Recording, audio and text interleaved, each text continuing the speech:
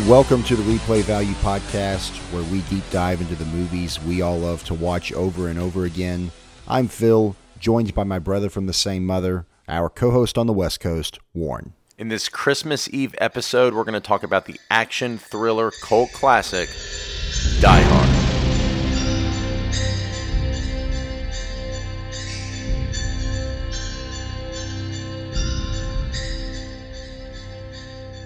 In this movie, a New York police officer tries to save his wife and 32 other people that are being held hostage by 13 German terrorists robbing $600 million in bearer bonds during a Christmas party at the Nakatomi Plaza in Los Angeles, California. I want to start off by acknowledging that this movie was based on a 1979 novel, Nothing Lasts Forever, something I did not learn until a few years ago. I went a large chunk of my life not knowing this came from a book. Yeah, great action movie, simple plot. I also was surprised to find out that the concept was derived from a novel. Now, the 1979 novel, Nothing Lasts Forever, was a sequel novel to the 1966 book, The Detective. That novel was adapted into a 1968 movie starring Frank Sinatra.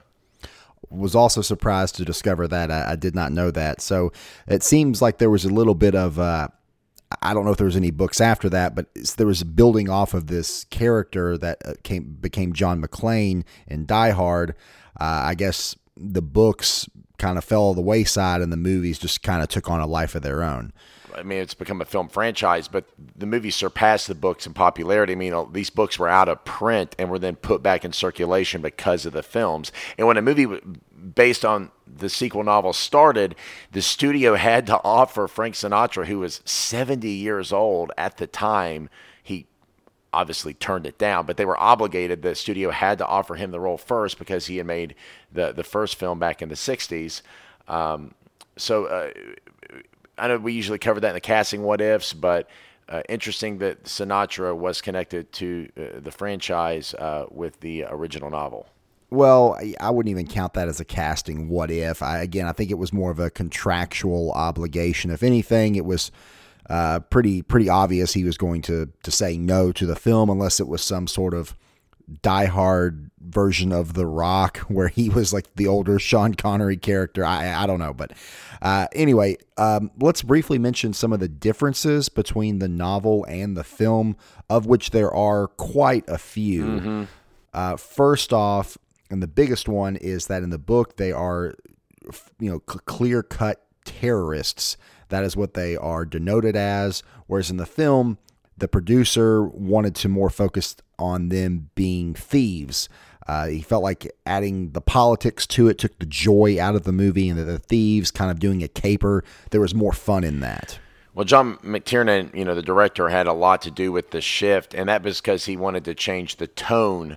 The novel was a lot darker than the film, and making that adjustment from them, using the terrorists as more or less an escapade to cover for the robbery, that all came from, that was his brainchild. That's another difference you were mentioning, that the darker tone of it actually bled over into the character, John McClane.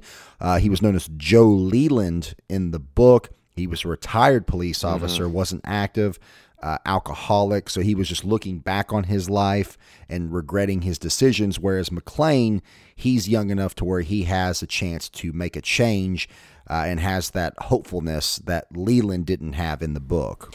And I think this is a great example of where it's a different medium and you can't do a carbon copy of what the book is in the film. You have to make adjustments for what the cinematic experience is, and this being an action genre film, McTiernan felt it necessary to change that tone and make those adjustments to where it wasn't so much darker. He was still an active cop, kind of going with some of those more classic action cliches, if you will. And also a major difference, in the book, he was visiting his daughter, not his wife.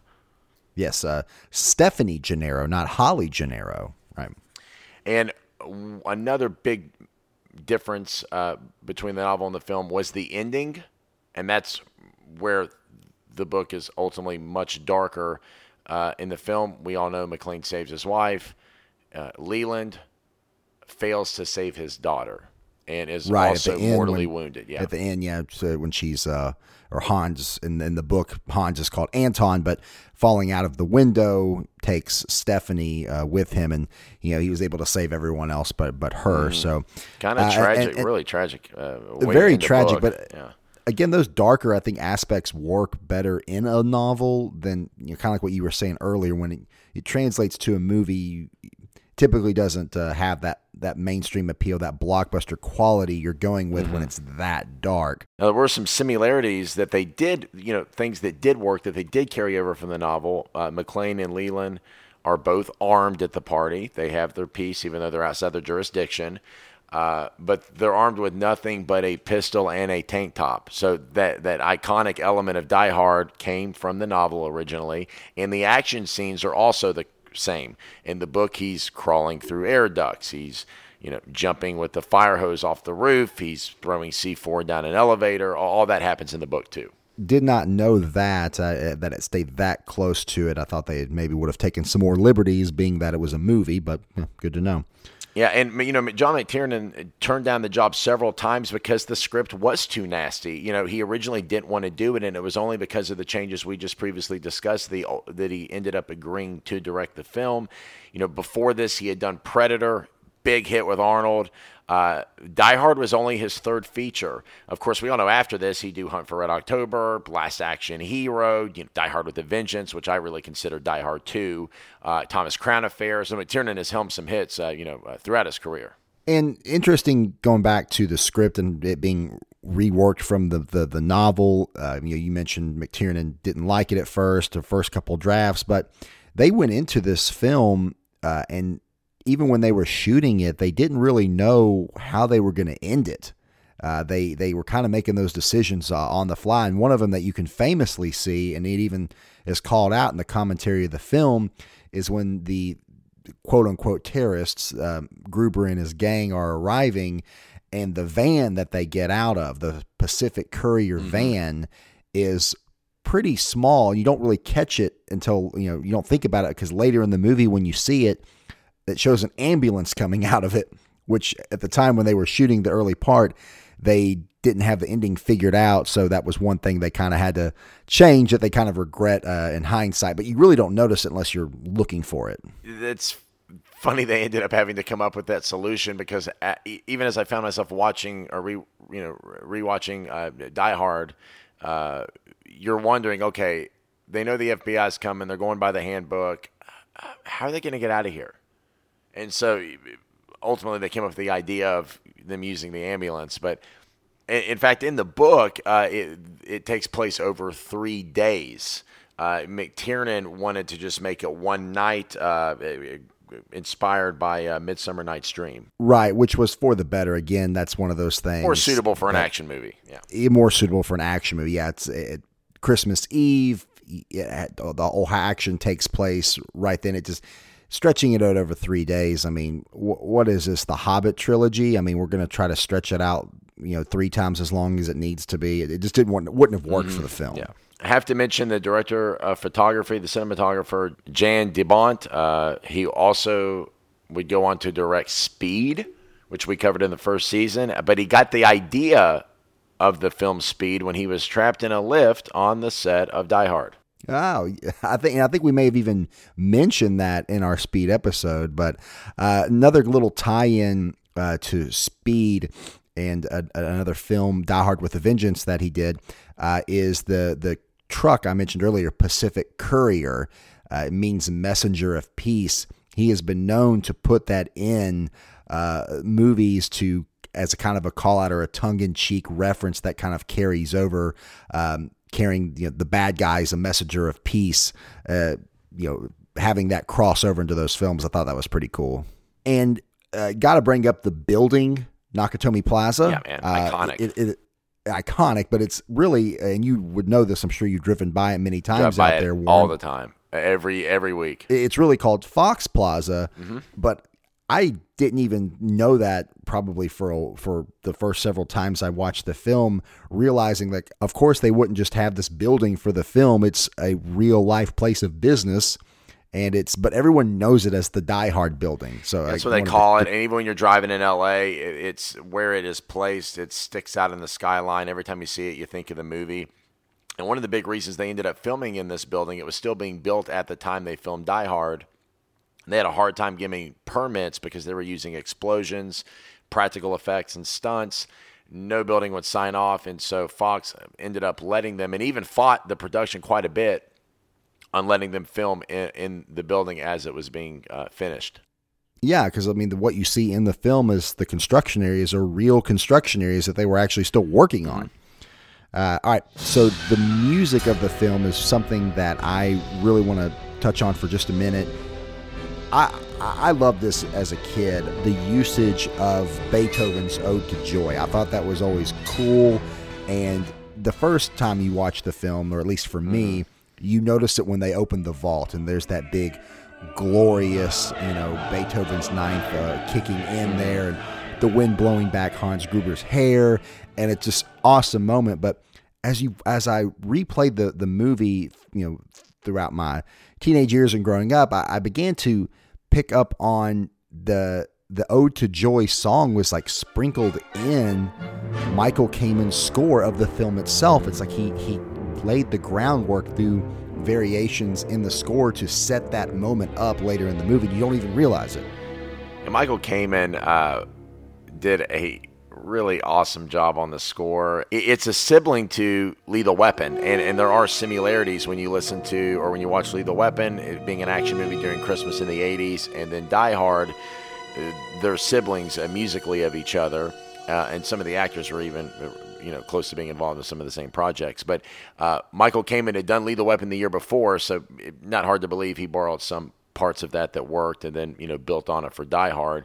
After this, he would go on to do the entire Lethal Weapon series, part 2, 3, and 4, as well as Die Hard 2 and 3, X-Men, Robin Hood, and Don Juan DeMarco, just to name a few. 2 Oscar nominations and 91 credits as a film composer. Wow, it's someone you don't even really think of. I mean, but he's got a lot of famous movie scores that he's done. One thing about his score for Die Hard, you were talking about a lot of the moments where they'd put in like the bells or like certain hits. It was very common with a lot of scores, but a lot of overdubbing was done to accent those certain visual elements of the film so that it would match up with the music, which is, again, pretty common. They'll lay down the score, but then they'll go back and say, hey, they're on the editing floor. It's like, hey, we want this to match up here. So it's just like, whenever he hits him with the chair, let's make the music, boom, get really big. Yeah. Another reference that they put in was variations of Singing in the Rain, was also kind of intertwined into the score. It was a reference to A Clockwork Orange and Stanley Kubrick, but that was those 2 songs, Singing in the Rain and Ode to Joy, were in that film. So it was in some ways a subtle homage to Kubrick. And then lastly, I love that. Yeah, it was really cool. Lastly, I want to mention that at the end of the film, they didn't have the score figured out for the last 4 minutes, or maybe McTiernan changed up the edit and didn't really like the way the score fit. So he actually ended up pulling scores from 2 other Fox properties to work in at the end. When McClane and Sergeant Powell see each other at the end, what you actually hear is a score from 1987's Man on Fire. And then when Carl shows up, pulls out his rifle or his gun, you hear James Horner's score from Aliens. How about that? He just mashed up a lot of things he knew would work that were proven successful. And I just watched the new Quentin Tarantino documentary, and he says, and Marlon Brando said this: the greats steal from the other greats. We don't pay homage. We rip off. We steal. And so that's just another example. Yeah, even in music, it's like that. You see that in film. You see it in all forms of art.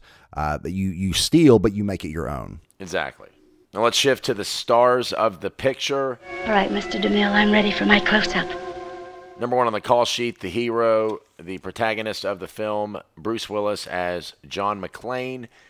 He has said it's his favorite role, was paid a mere $5 million to do this film. but a mere $5 million. This was like his second movie that he had done. Considering the profit that it made. But you got to think he made a lot more than that because it made him an action star. I mean, he was the biggest benefactor of this film. Yeah, I'm just saying at the time, for what he was, paying him $5 million was an overpayment. Yeah, that's fair. He was a TV star and was unproven. Absolutely. That's a very good point. I mean, at the time, he was only known for the comedy series Moonlighting. He did Blind Date the year before in 87 with Kim Basinger, but that was it. You know, he hadn't really been in a big hit yet. Right, yeah, so it was very much a risk. I mean, he was far and away not the first choice for the film. To give you a few what ifs, really they're what ifs because they turned it down the role.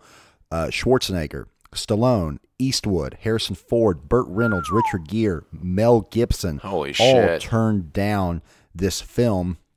And really the way that it was decided that McTiernan wanted to pull Willis is they went to the polling company CinemaScore, which was famous back then and even a little today for gathering metrics. When people would come out of the theater, they would ask them questions and take cards to figure out who they liked. And it was through that polling company that they came across Bruce Willis's name, and that's how they ended up settling on him. And I thought it was interesting listening to Bruce Willis talk about why he settled on Die Hard and playing John McClane. What was it that you said, yeah, this film is the one I want to pick over others that are behind? The guy. It was about this guy. There is a quiet dignity in John McClane that I really wanted to play. You know, this character I think is a lot closer to anything.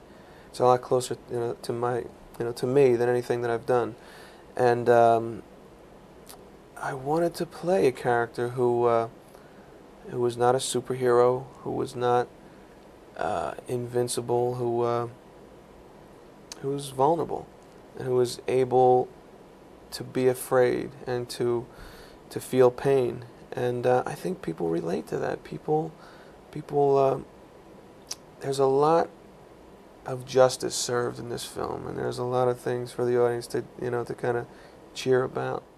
Really interesting there. Bruce has he's got a pretty high opinion of himself in saying John McClane and him are very close. I am John McClane. He's got an aura of arrogance and confidence, but I think that's kind of, part of the course when you're a movie star, and he would go on to become a bona fide movie star. I mean, the 90s was his best decade. Die Hard 2 and 3, Pulp Fiction, Fifth Element, 12 Monkeys, Armageddon, and closing out in 1999 was Sixth Sense. Well, that's a good point. Yeah, he had quite a great 10-year run there from the late 80s to the late 90s. But he made an interesting point in what he was talking about the character. And, going back to the book and the movie differences between the book McClane, which was Joe Leland, mm-hmm. He was more of a tough as nails New York City cop. He didn't have that vulnerability that Willis was referring to. And they established that earlier on in the film. For instance, whenever you see him get in Argyle's limo and he sits in the front seat, it's one of those subtle things where your brain sees it, but you don't really realize how far it's going to establish the character, and that he's just a regular guy, and it makes him very likable as the lead. Exactly. And even when he how he talks to himself and kind of beats himself up for the way that he deals with talking to Holly, his ex, and you can tell he's trying to patch things up and that he really cares about her. There's those elements there that weren't there in the book that he really brought to the character. Yeah, for being his second feature film as a lead, he really stepped up and brought it as playing McClane. But my MVP, and it's obvious, it's the villain of the film, the antagonist. It's Alan Rickman as Hans Gruber. Yeah, you got to. Yeah, man. Yeah. First feature film. He was 41 at the time. Classic. That's crazy. Yeah, almost unheard of. Classically trained actor who had done a lot of Shakespeare. Rickman was cast after producer Joel Silver saw him on Broadway in an adaptation of Dangerous Liaisons. Okay, yeah, I know he had done theater and a lot of TV movies and series before Die Hard. Yeah, he did some British television, but the American audience is relatively unknown. And Fair to say Hans Gruber, one of the greatest action movie villains in cinema history. Oh, absolutely. And a lot of that was McTiernan and Rickman himself, because you look at the book, the character Anton Gruber in the book was just ruthless and evil, but everything was told from the cop, Leland, the cop's perspective. Yeah. So you didn't get a lot of character development from Gruber, and so that charisma, that charm, that was all Rickman. In breaking down his performance and what makes it so memorable and special, it's a contained, controlled performance, like it's just another day at the office. And you see that after the terrorists make their entrance, when he addresses the hostages for the first time. He's reading from a date book. Like, it's just another day at work. Like, he's so matter-of-fact, and, oh, this is today's robbery. Let's see where we are. Nakatomi. Okay. And he's everybody, attention, listen up, please. Very well composed, and just, you get the idea, his experience, not his first rodeo. But he's brilliantly uninterested in what is happening, almost bored at times because he's so experienced. Like with a phone call with the cops when he goes about that whole, fake narrative with releasing certain prisoners that are being held in different prisons around the world. But fair to say, most memorable character from the movie, very well dressed, precise grooming, which also are little subtleties that tell you a lot about the character.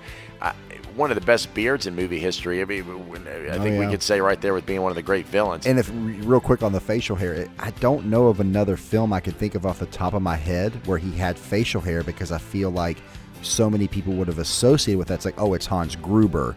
It's like he almost has to rule it out, yeah. But like Yes. Bryan Cranston won't play a character where he's going to shave his head anymore because of the association with Walter White. Of course, right. Too iconic.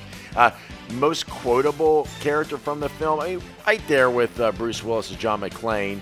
But the lines, the reason why I think it's one of the most memorable performances, one of the reasons, is his quotes survived the TV censors, as were Bruce Willis's didn't. A lot of Bruce Willis's had cuss words. Hans were, PG, even in the R-rated version, a lot of his best lines. So in the TV version, you still got that. So a lot of people were really hung on to his performance. And part of you doesn't really care if he gets away with the money.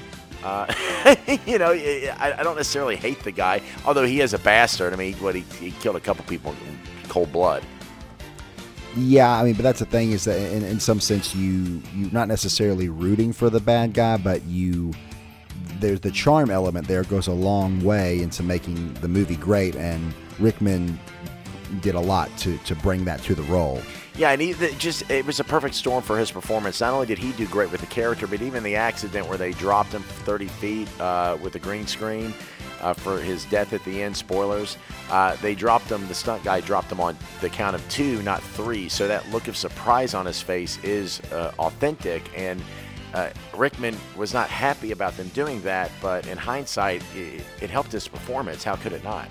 Well, he probably saw the dailies. He's like, yeah, okay, that was good. Okay, fair enough.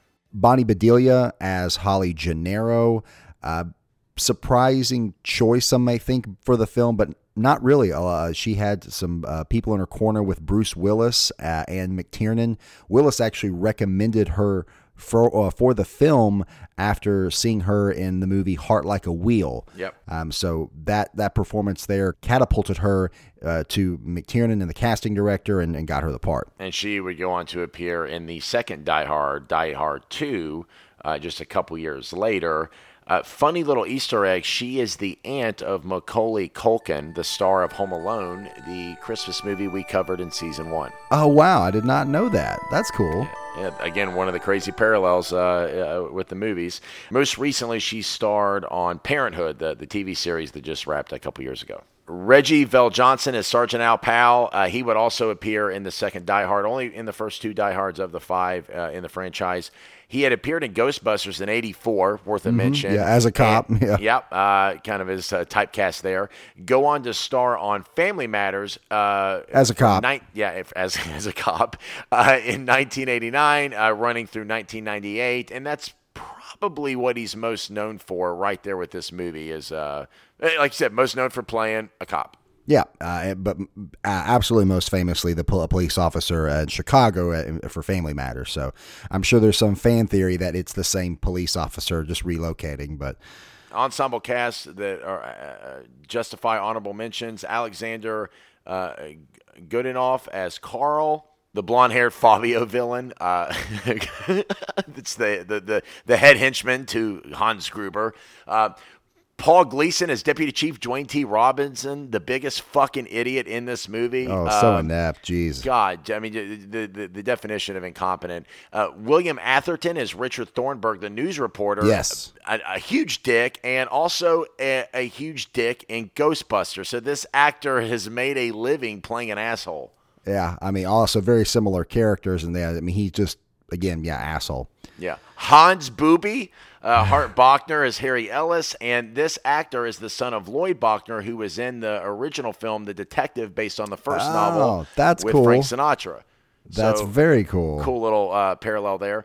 Mary Ellen Trainor, who was in Lethal Weapon the year before. Also, Michael Kamen scored that film. She played the therapist to Martin Riggs in the Lethal Weapon series, and she would, of course, go in to star in our childhood favorite, Monster Squad. She played the mom, too. Yes, she very briefly, the co-news anchor. Yeah, it's like all you see she's of her. even really quickly in Forrest Gump. She plays the babysitter at the end that brings little Forrest to Ginny when Forrest comes to visit. Wow, that's crazy. Yeah, Robert Davey as Special Agent Big Johnson of Johnson & Johnson. No relation. Al Leong as Yuli, classic movie henchman.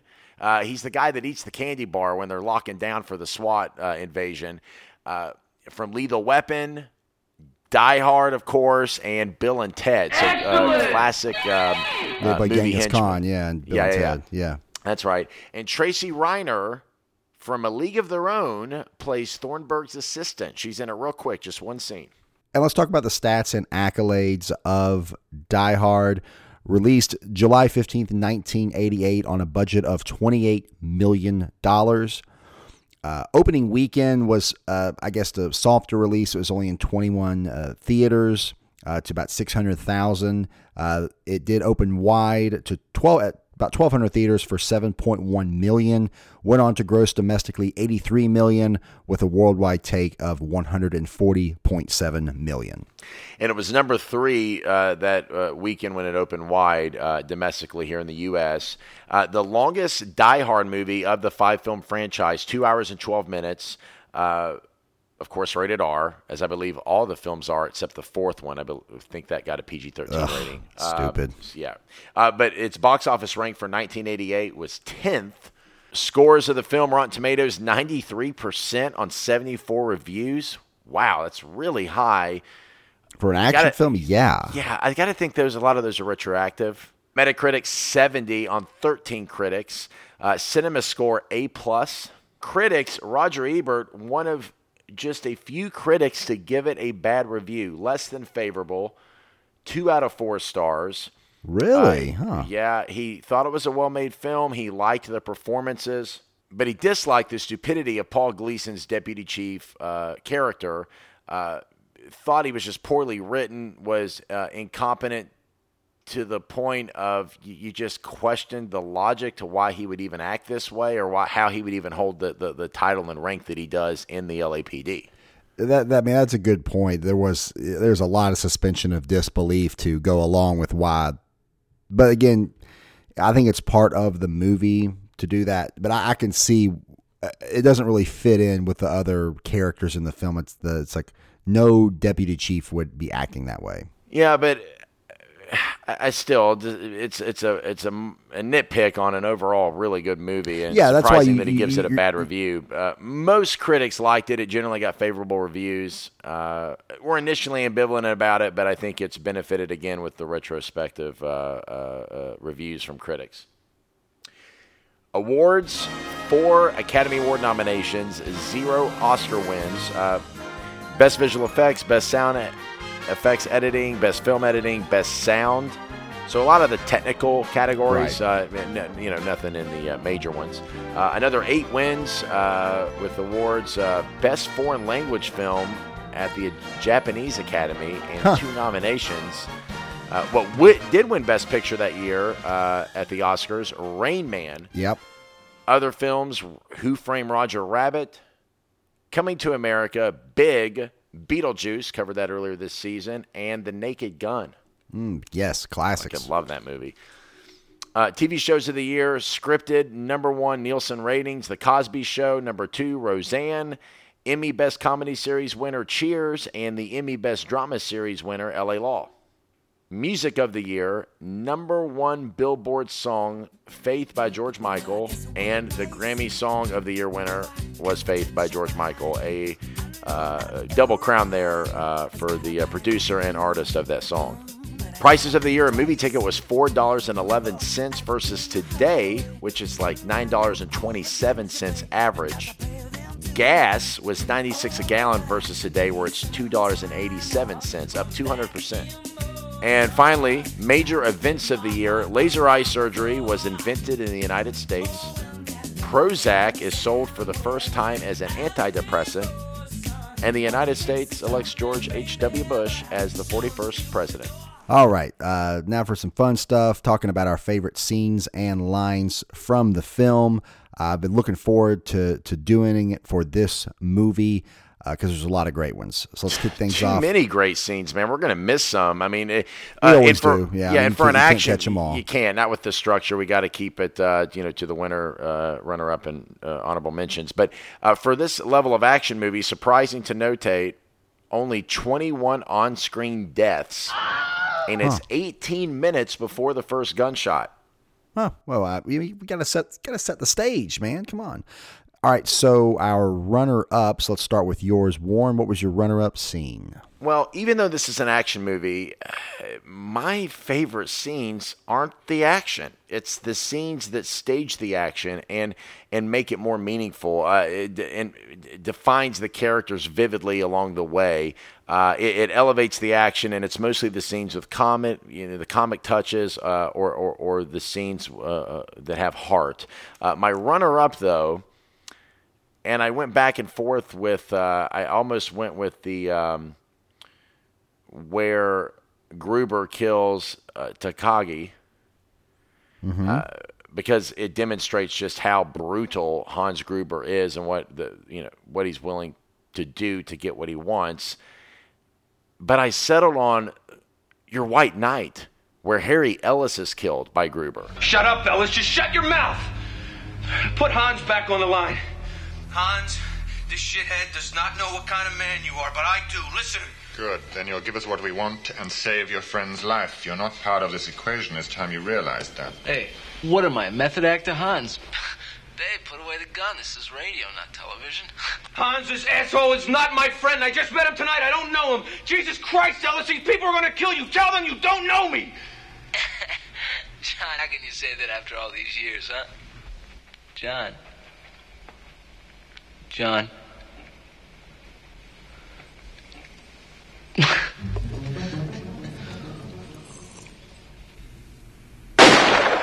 Okay, I had that as an honorable mention. I do like that because Ellis is playing a game that he doesn't understand the rules of, but Gruber and McClane do. Well, and also, I think this is more brutal than the Takagi killing. Even though Takagi killing, we see his brains getting blown out on the glass, which visually you're like, whoa, fuck. But I think this killing is more shocking, even though it cuts away. We don't need to see it this time. And McTiernan does a very smart choice as a director to not show it because he doesn't have to. And I think in that way it gives it more power. But also because everyone is listening. The cops, the hostages, McClane, the center of the universe of this film, it's a full attention for this moment in the film, and it gives it more impact, more gravitas, and the screams you hear once they shoot Ellis, there's something so real about, and so like it hits you when you hear that many people scream in terror, because nobody wants to hear that. Yeah, I mean, but it's true, but I mean, everyone knew Ellis was going to die going into that, except maybe Ellis himself, so that's a good choice. I do like that. My runner-up, and you hopefully had this on your list somewhere, was when Hans is going to check up on the C4 in the maintenance area below the rooftop, and he drops down to see the bare feet of McClane standing in front of him. And he meets him for the first time. Exactly, and you can see the wheels. That is my winner. Great choice. Well, you know the old expression. Did we just become best friends? Nope. Hi there. How you doing? Oh, please, God, no, you're one of them, aren't you? You're one of them. No, don't kill me, please, no, please. Don't kill me, please, please. Whoa, relax. Relax, I'm not gonna hurt you. I'm not gonna hurt you. They've been speaking on the radio up to this point, and McClane's been talking a lot of shit, which we've enjoyed as the audience, you know, some of the classic lines, but even the back and forth, like you watch too many movies as a child, you know, they have a lot of fun conversations on the radio, but this is the first time they've been face-to-face. And it leads to the big shootout, you know, after Gruber radios in The Help. But I love Rickman in his performance here, and this is why he's one of the many reasons he's the MVP is he flexes his range in this scene. He acts as if he's Gruber acting, so it drops in quality. And he's so a dude playing another dude. Yeah, but he's not an actor as Gruber, so it's not very convincing. And so he contextualizes that with like the layers in his performance, and it's really high level work as an actor. It doesn't look like that when you're watching it, but it's some really fine work he's doing. But it's the moment when he shifts. 33. Stockwerk. Kommt. Sofort.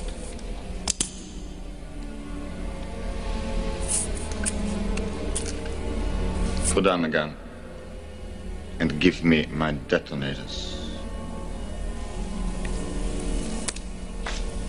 Well. Hans. And because he thinks he has a gun in his hand, and he starts, you know, radioing the guys. I'm going to count to 3. Yeah, like you did with Takagi. Oops. No bullets. You think I'm fucking stupid, Hans? And then, you know, the guys run out, all hell breaks loose, and McClane takes off running. Yeah. No, it's a great choice. I had it as a runner-up. But, yeah, it was the wheels turning in Gruber's head and how he's like, you know, don't shoot me. Oh, I'm so sorry. Don't hurt me. And that was the only play that he had, but he was able to pull that out. And McTiernan actually was not a big fan of Rickman's portrayal during that parts because he felt like his British accent kept coming through. You know, I can't tell when I'm watching it, but you know, I'm seeing the edited version of the film. But that had to have been tough to do. It's, you know, he's a British actor playing a German thief who is pretending to be an American businessman. So, I mean, this is some Robert Downey Jr. from Tropic Thunder level acting here. I'm a dude playing a dude disguised as another dude. And again, it's not showy. Like, you really have to be paying attention and dig deep to see, oh, wow, it's really some impressive work he's doing. Yeah. My winner is the rooftop climax, which happens, somewhat a little bit later in the movie. The roof jump. Yeah, the roof jump where I guess it's not just the explosion. What I like about it is, you know, the panic and the sense of urgency by McClane once he realizes what's going on, you know, and how that kind of builds off of the other factors. You know, of course, the hostages are panicking. They don't know who he is, and this is a guy with a gun just saying to get off the roof, and they won't go, so he just starts shooting, and then you see the helicopter. He's like, oh, let's take him out. It's a terrorist. They've made us. So they go to do that, and at the same time, Gruber's like, oh, he realizes the hostages are coming down. He's like, blow it up. So McClane, thinking, you know, what is he going to do? He starts talking to himself. He's like, you know, what the fuck are you doing? He's tying the fire hose around his waist. And that kind of talk, kind of hyping himself up, and then it culminates. Please don't let me die.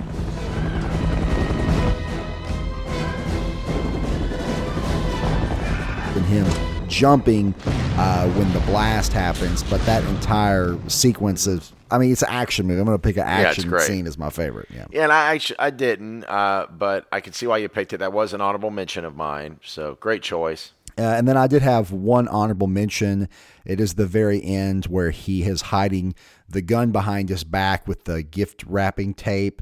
And he kind of starts laughing, and then he had the 2 bullets. He shoots one at Hans, and then gets the other guy right in the forehead, and then just kind of you see that the gun is empty and Yeah. does a little cowboy move there. But and plus the exchange in there with Gruber's like, What was it you said to me before? Yippee-ki-yay, motherfucker. this the way that he delivers that line Yeah. back to McClane. So I had to choose that as an honorable mention. Yeah, of course. I had two other honorable mentions. The ventilation ducts. You have the fall. The stunt guy that did that really fell, and that's the take they use in the film. Yes, I did read that. Yeah. But it's one of the most iconic scenes. In fact, at Fox Studios, one of the sound stages, the iconic films of 20th century properties are painted on the side of sound stages. They have Star Wars, they have Simpsons, and they have Die Hard. And the painting of Die Hard is Bruce Willis's face in the ventilation duct with a Zippo lighter lit. And he's just looking straight up. A lot of people will make that into a Christmas ornament with like some sort of aluminum siding and then kind of curve the picture of McClane and then hang it on a Christmas tree so it looks like he's like in a ventilation duct. It's pretty creative, actually. I wanted to do that. That's good choices. All right. Yeah, and then he flips the Zippo lighter off and it says, Come out to the coast. We'll get together. Have a few laughs. last honorable mention is when he has the glass in his foot following the shootout after the meeting with Hans. Hans gets his detonators back, happy camper, why I don't know why he has the temper tantrum. And Holly, on a side note, my slight nitpick, I don't like doing them, but she's like, oh, John's still alive. Only one person can make someone that angry. So I didn't quite get that. But the glass in the foot, it establishes the Sergeant Powell friendship on the radio. He's sitting there. He's got his foot under the faucet. He's trying to clean it the best he can with the limited resources he has. And this is one of the heartfelt moments in it. Sergeant Powell confides in him, why he is on the desk cop now, why he doesn't work the street anymore. Yeah. He shot a kid. Again, this movie has a little bit of everything, but it really helps establish that relationship and grounds the film. Yeah. I'll tell you why Gruber was upset is because McClane outsmarted him. And that is someone who prides himself on his intelligence. And for someone like McClane to get the best of him by, faking him out with the gun and the no bullets, and then, of course, escaping, that is why Gruber was so mad. All right. So our favorite lines from the film, very quotable, mainly McClane and Gruber. Runner up, I'll start things off. And it is a line by Gruber, but is set up by McClane. And it is when Carl's brother comes down the elevator and he looks on the sweater. And I just love the way Rickman executes the line. Now I have a machine gun. Ho, ho, ho. That is also my runner-up. Ah, we did it. Nice. What? Did we just become best friends? Yep. This is McClane's first kill of the film, first terrorist he takes down. It's also the first moment the terrorists realize Houston, we've got a fucking problem. Yes, and McClane lets it know because at first he was just going to sit him down in the elevator, and then he looks over at the Santa Claus and kind of smirks, and of course the rest. Yeah. So yeah, great choice. Okay, so that was easy. Our winners maybe match up as well. What was your winner line, Warren? Welcome to the party, pal. Oh, I could have sworn you would have picked the most famous line from the film. Do you really think you have a chance against us, Mr. Cowboy? Yippee-ki-yay, motherfucker. Yeah, that's the radio banter where him and Hans are talking shit. The TV version is Yippee-ki-yay, Melon Farmer. Well, no, actually, there's a different TV version where he says, Yippee-ki-yay, Mr. Falcon. Yippee-ki-yay, Mr. Falcon. Okay. Like, who's Mr. Falcon? Wow. But yeah. And it's also the only quote that is used in all 5 Die Hard films. It's safe to say it's the most famous line of this film and of the franchise. And that is why it's my winner. I mean, the perpetuity of the It's line. an honorable mention of mine. I get it. I get it. I just picked my personal favorites. Honorable mentions, I did have a couple. One is where he is actually in the air vent that you mentioned earlier, the come out to the coast, we'll get together, have a few laughs. Love the way the delivery is on that Also line. gives up his location with the lighter. True, to yes. Carl and the terrace, yeah. So not a smart call by one of the few mistakes McClane makes in the film. Then the earlier I'm gonna count to 3 Oh, like you did with Takagi. Oops, no bullets. Yeah, love that one. And then Shoot the Glass, the more of the Gruber delivery. Carl, schieß den Fenster. Shoot the glass. And then my last one, I know I'm sorry I had more than a few. One that's not as appreciated as much as I think. It's earlier in the film. Well, I guess the first time you see Reginald VelJohnson, Sergeant Powell, and he's in the gas station. He's like, has the Twinkie exchange, and he's got a bunch. He's like, they're for my wife. She's pregnant. The convenience store guy's just like, yeah. He's like, bag it. Big time. I think that definitely came from McTiernan and enlightening the tone of the film. A couple other honorable mentions we didn't cover, and this happened from a scene you mentioned earlier where he rides with Argyle, and he's like, when Argyle says, it's my first time driving a limo, and he's like, that's okay, it's my first time riding in one. You know, it tells us McClane's just a good dude, good guy, relatable, not an asshole. Yeah, that's a good one. I like that. Yeah. And this is when he's on the radio with Sergeant Al Powell, and he picking the glass out of his foot, and he's like, you know, all things being equal, I'd rather be in Philadelphia. This was on W.C. Fields' gravestone, and is also what Ronald Reagan said after he was shot. Interesting. I was wondering where that came from. Yeah. So yeah, it's a famous line. Last honorable mention is when McClane's under the table, and that terrorist is like, Next time you have a chance to kill someone, don't hesitate.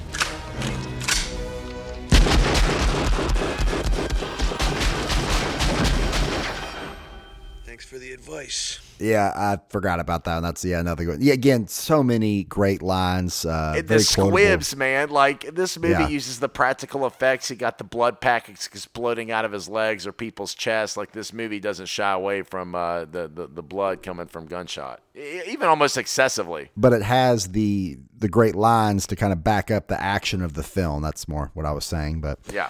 All right, let's recast the film with today's actors. We'll start a little bit lower on the call sheet with a character you just mentioned, the limo driver, Argyle. Who did you have there? I went with Chris Redd from SNL. I thought of J.B. Smoove from Curb, but I went with Chris Redd. Yeah, I like that, but I feel like one of the things about Argyle's character was that he was young, precocious, and just very much out of his element. You know, he's new. He's just the youthfulness and the inexperience is what comes through, but that love of life. And I feel like Chris Redd and J.B. Smoove, they're a little bit great fits, but I feel like they're a little bit they're too wise to the world already. It's just like Argyle's somebody who thinks he's got it all figured out, but definitely doesn't. Okay, so who did you have? Yeah, I went with Caleb McLaughlin, who played Lucas, or who plays Lucas in Stranger Things. And you might be thinking, oh, he's too young. He is 18 years old. He would be perfect for this role. He's 18? He is 18 years old, all right, yes. You're going to get that one then, damn it. Thank you. Yes, I mean, right. Perfect Argyle, yeah. But okay, all right. So let's move on to Carl, the pretty much the head thug of Hans. Who did you have there? I went pulled also from the Stranger Things basket. I went with Andrei Ivanchenko, Gregor Gore, the Russian Terminator from season 3. Oh, okay. That's really good. I was really stumped on this one. I ended up pulling out Ed Skrein. I'm saying it wrong.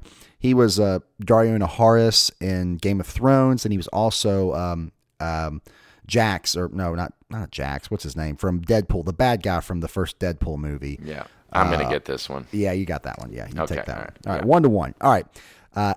Harry Ellis, the douchebag businessman that gets a little over his head with Gruber.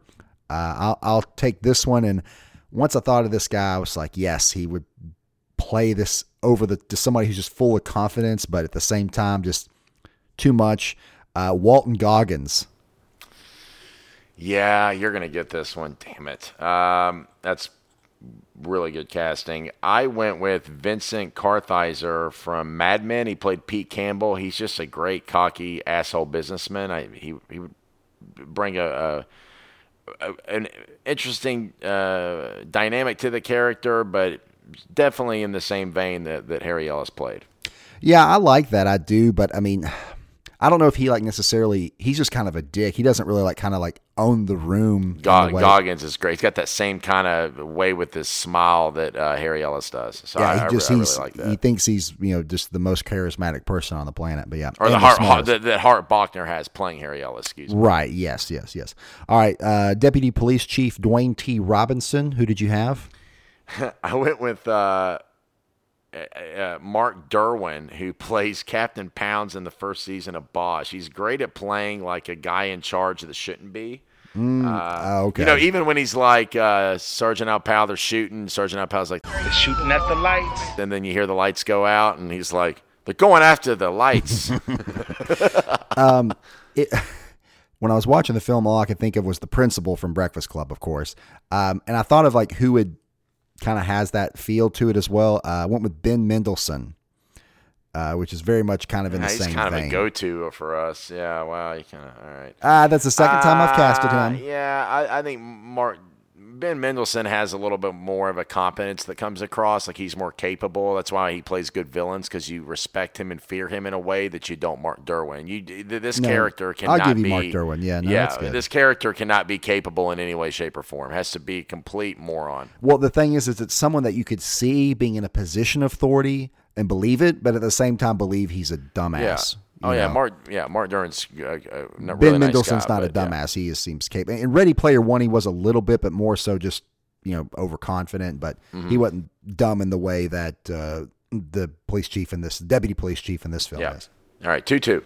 Next up, Sergeant Owl Powell. I was very much stumped on this one, and once I thought of this actor, I was like, yeah, that's a great fit. I don't feel like there's a way to replace Reginald Vell Johnson. He is just made for this role, it seems like. But I ended up going with Don Cheadle. I mean, fine actor, but I don't think he's right for the character. I'm going to get this one. I went with Anthony Anderson from Blackish. Okay. Yeah. I see Anthony Anderson. You think about it, he comes off as comedic, but he can do the drama aspect as well. And I was trying to find somebody like that, and I couldn't land on somebody, and I never even considered him. That's good. I did think of Terry Crews because he's in Brooklyn Nine-Nine, and they reference Die Hard all the time, and he can have dramatic turns here and there, but ultimately I didn't feel like he was a good fit. Yeah, but how's he going to do the Twinkie scenes? Exactly. It's not going to work. You could. That's why I didn't pick him, and that's also why it would be difficult with Don Cheadle. Now, you could rewrite that or take it out. I think Don Cheadle could nail the tone, but I think Anthony Anderson's going to kill the comic moments, be able to play the same type of character, slip into his wheelhouse, and hit the heartfelt, dramatic moments. No, that's a perfect choice. I love that. That's great. Let's do Holly Gennaro. You go ahead and pick it up there. Who did you have?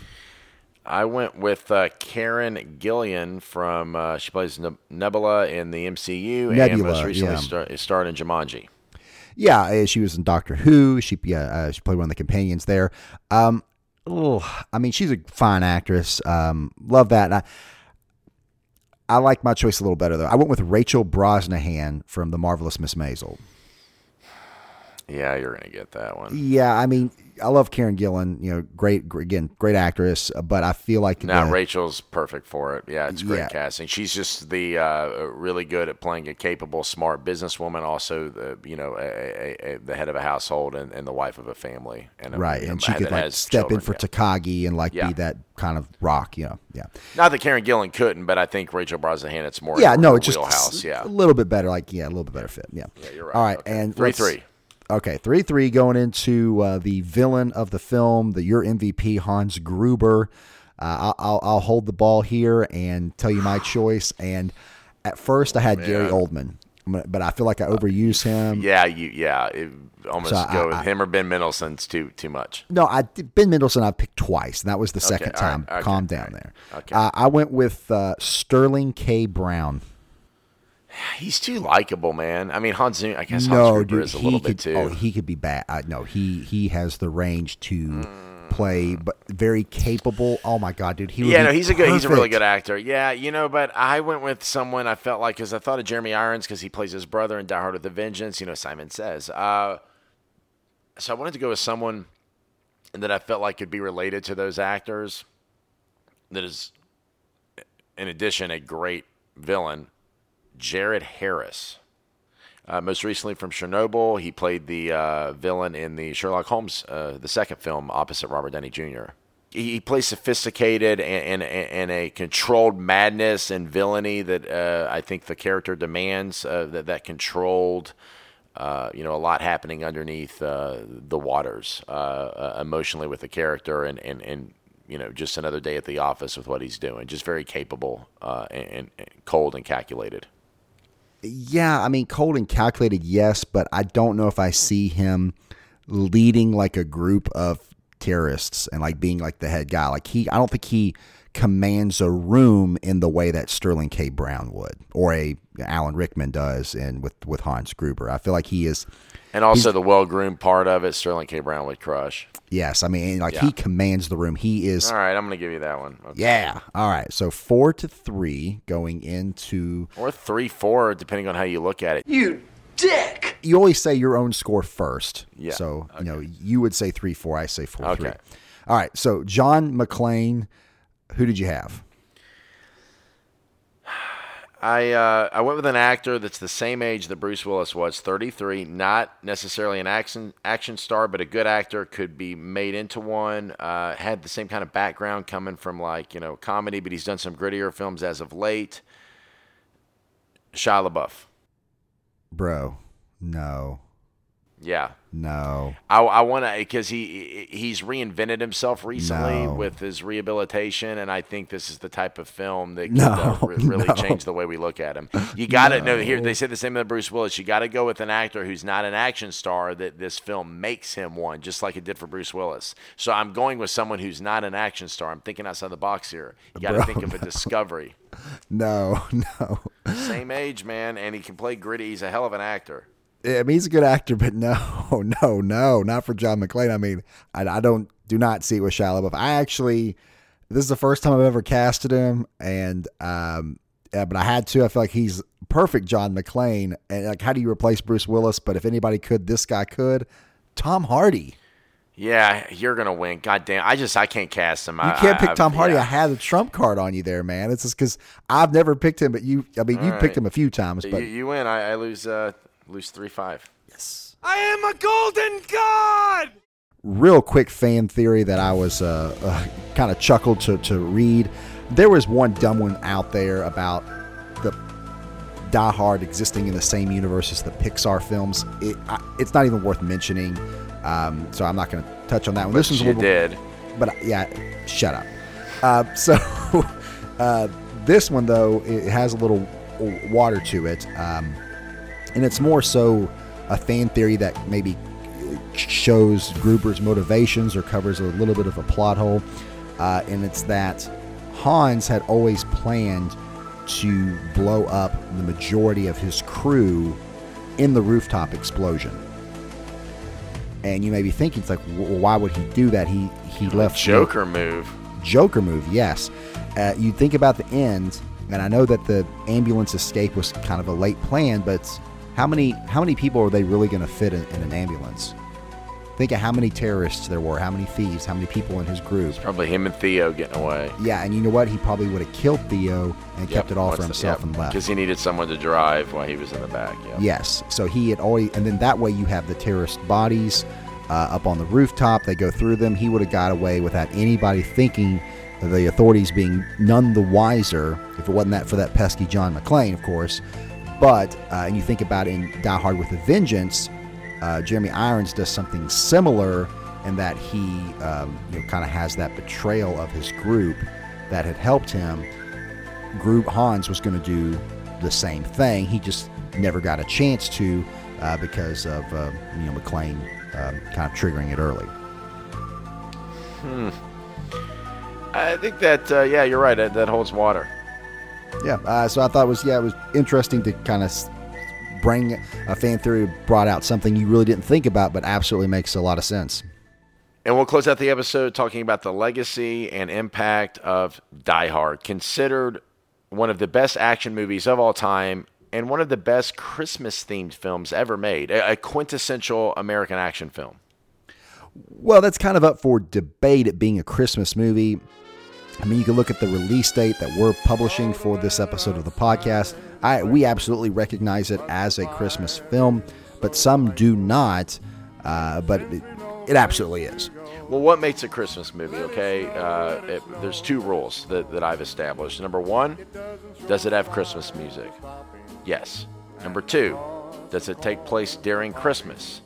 Yes. If the answer is yes to both those questions, it is a Christmas movie. Now, as you said, there has been a debate. Steve Souza, the screenwriter, said it was a Christmas movie. Bruce Willis has went on record saying it's not a Christmas movie, it's a Bruce Willis movie. He said that at his celebrity roast of himself. It was a joke saying that. Shut up. 20th Century Fox, the studio that was the distributor for the film, has thus ended the debate recently when they released a special Christmas edition with a recut trailer claiming Die Hard as it is the greatest Christmas story ever told. There's a love story in there between Holly and John. I mean, it's got the elements. You got the redemption arc of Sergeant Powell, so it's not your cliche Christmas film that you would see maybe on the Hallmark Channel, but yes, absolutely is a Christmas movie. Yeah. Some of the all-time list, number 39 on AFI's top 100 thriller movies of all time. Hans Gruber was the 46th greatest movie villain of all time. So as we mentioned before, one of the great movie villains. 124 on IMDb's top 250 movies. Entertainment Weekly ranks John McClane number 12 and Hans Gruber number 17th as the greatest hero and villains in movies of all time. Oh, wow. And Entertainment Weekly ranks Die Hard as the number one action movie of all time. Empire Magazine in 2017 ranked Die Hard number 20 on its 100 greatest movies of all time. And wow. as we just talked about the Christmas debate, it is also listed on some all-time great Christmas movie list by Guardian, Digital Spy, Entertainment Weekly, and The Hollywood Reporter. Empire, Forbes, and San Francisco Gate, all three rank it number one Christmas movie of all time. And in 2017, it was selected for preservation by the National Film Registry of the Library of Congress. And also, Bruce Willis, he donated the undershirt that he wore in the film to the Smithsonian Institute. So, I mean, it definitely has its place in the zeitgeist of film and in the history of film as well. And in American history. Definitely. And I would say, though, its biggest legacy that it had starting in 88 after it came out was the establishment of the action movie formula, Die Hard on a blank. Yep. And movies that followed, Under Siege 1 and 2, Passenger 57, Air Force 1, Sudden Death, of course, Speed 1, and Speed 2, unfortunately. Yeah. Most recently, Olympus Has Fallen, which is Die Hard at the White House. In fact, they made two of them, White House Down and Olympus Has Fallen, which has gone on to be a feature film trilogy at this point, starring Gerard Butler. But that was a successful, as you said, action formula for movies. Hollywood is a copycat league, and this was copied heavily and still is to this day. I mean, a lone hero everyman, isolated in a setting, facing off against a colorful villain with henchmen and terrorists. Yeah, but I mean, there's nothing like the first one. That original Die Hard, and the fact that it's remembered and watched during Christmas time, of course, but during other times as well, as the penultimate action film. And it's no mistake that the formula is still going strong 30 years later. Yes, it has evolved and changed to fit the times and to try to reinvent itself a little bit, but it all comes back to what this movie laid the groundwork for. Yeah, a lone hero fights overcoming odds. I mean, it set the gold standard for action films, and it's the genre's biggest impact, is on action and on Christmas. It's the two genres that it's had the biggest impact on. It's the most remembered for, and it tops all-time lists in both action films and Christmas movies separately. Talking about its impact, 975 references, and too many to mention. I mean, we talked about its impact on other films that ripped off its concept, plot, and premise, but The Simpsons, I love the reference it has. Homer Simpson writes a letter to the movie. I think the government has better things to do than to read my mail. Most people write letters to movie stars. The Simpson guy writes to movies. Dear Die Hard, you rock, especially when that guy was on the roof. P.S. Do you know Mad Max? And that was your favorite scene, so you and Homer have something in common. What are you trying to say, Warren? Yeah, that was you named that your winner, and that was Homer's. Yeah. I always love the reference that it had in Brooklyn Nine-Nine, the TV show. They actually had like a Die Hard episode because Andy Samberg's character, Jake Peralta, is obsessed with the movie and obsessed with John McClane, of course, because he's a New York City cop. So they lean into that heavily, but always get a kick out of it on that show. Yeah, Brooklyn Nine-Nine references a lot of cult classic films, though, don't they? It's no, but Die Hard it is very much on a pedestal of how much it's referenced and how much one of the lead characters idolizes this film. Trust me, it's different than the other references. Yeah, it's been spoofed in Family Guy, and so definitely has resonated in pop culture and continues to make its impact in films and television shows to this day. 4 sequels. Die Hard 2 in 1990, 2 years later. Die Hard with a Vengeance in 1995. John McTiernan returned to direct that with Samuel L. Jackson co-starring. Live Free or Die Hard 2007. This is kind of where the franchise started to dip. I think Die Hard with a Vengeance was a very worthy sequel to this film. We all agree that first Die Hard's the best. And the 5th film and most recent, A Good Day to Die Hard in 2013. What the hell, man? That title is awful.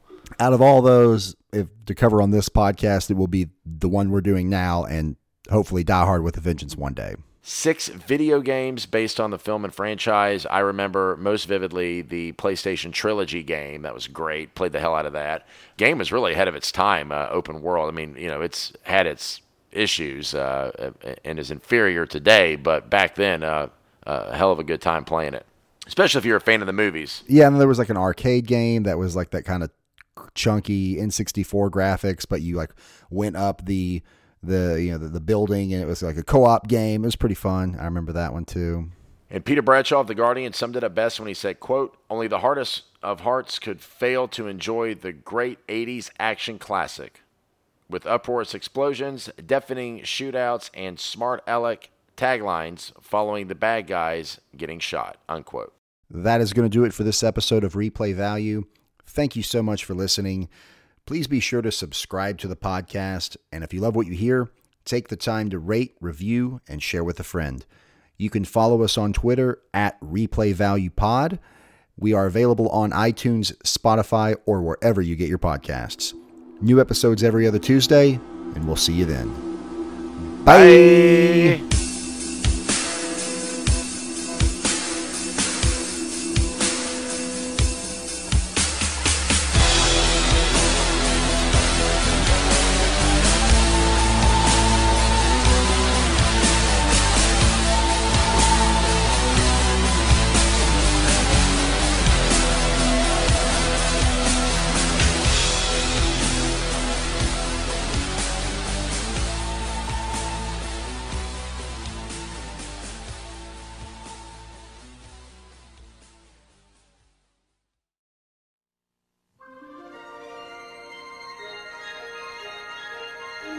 This has been a Waldo Pickles production.